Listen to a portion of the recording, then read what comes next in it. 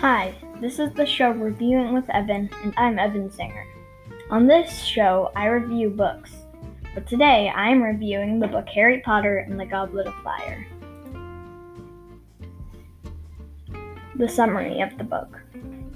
A famous wizard named Harry Potter, who survived an attack from an evil wizard, who goes to a wizarding school where he learns to be a great wizard. But one year, he went to a professional Quidditch game, and at the camp where they slept, there were Death Eaters who attacked. Harry and his friends made it out, and they went back to their wizarding school. When he was there was an event, and he got entered into a dangerous tournament. Unfortunately, he had to do the tournament or it couldn't happen. So Harry decided to just try to survive the tournament instead of trying to win. The tournament had 3 events. Harry trained for his first event. 2 months later, it started. The training paid off because Harry barely made it out. He was given a riddle from the first event, and he had figured it out just a week before the second event. He had to go into a lake without knowing what to do. He survived, but was almost in last place. The third event would be the hardest. Harry trained hard. Another 2 months later, the third event starts. They had to get past a maze that has obstacles and other things that protect the Triwizard Cup, which is what they have to get to win. Harry and his friend Diggory touched the cup at the same time, but it turned out to be a teleporter to where the evil wizard Voldemort would be summoned. They got teleported to a graveyard, and his friend Diggory dies from Voldemort. Harry is captured. A wizard who was there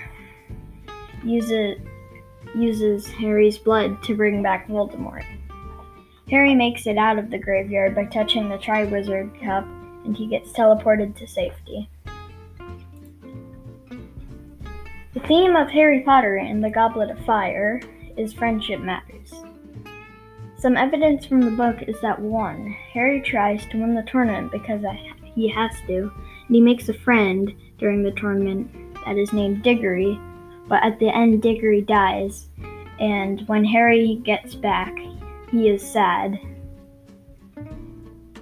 And 2, in the first book, Harry makes 2 friends named Ron and Hermione, and they help him in all of the situations, like they helped him in the tournament in this book. They also helped him by making him not lonely anymore because he didn't have many friends. 3, his friend helped them throughout the books and are one of the only reasons that Harry has been successful, because they helped him get the Sorcerer's Stone, helped him win the tournament, helped him get his relative Sirius Black back, and they have helped him in many other ways. A character that I connected with is the main character, Harry Potter. I admire him because he has a great personality. He helps anyone who gets in trouble and is most of the time very nice to everyone. He also stays positive when he is in trouble or in a situation, and is very brave while doing things, like fighting in the tournament. The reason why he is good at fighting is because he is smart and knows lots of spells, which he has to do a lot. Harry's traits are brave, smart, kind, curious, and he has a sense of humor.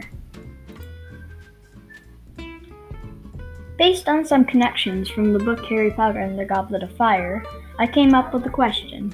Does it matter what other people think about you? One connection that you can make is that in the book Harry was somehow entered into the tournament, and people thought that he did it on purpose. He didn't enter the tournament on purpose, though, and that made Harry mad and discouraged. Another connection is that in the book, Harry was lonely because people thought he was weird, but he eventually made 2 friends. Those friends who had been a big part in helping Harry with the tournament.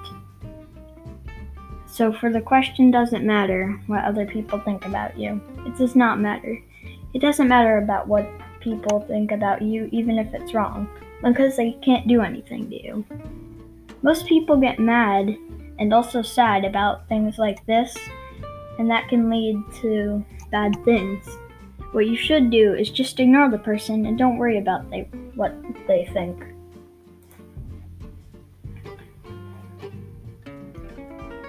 Review and recommendation. This is a review and recommendation paragraph about Harry Potter and the Goblet of Fire.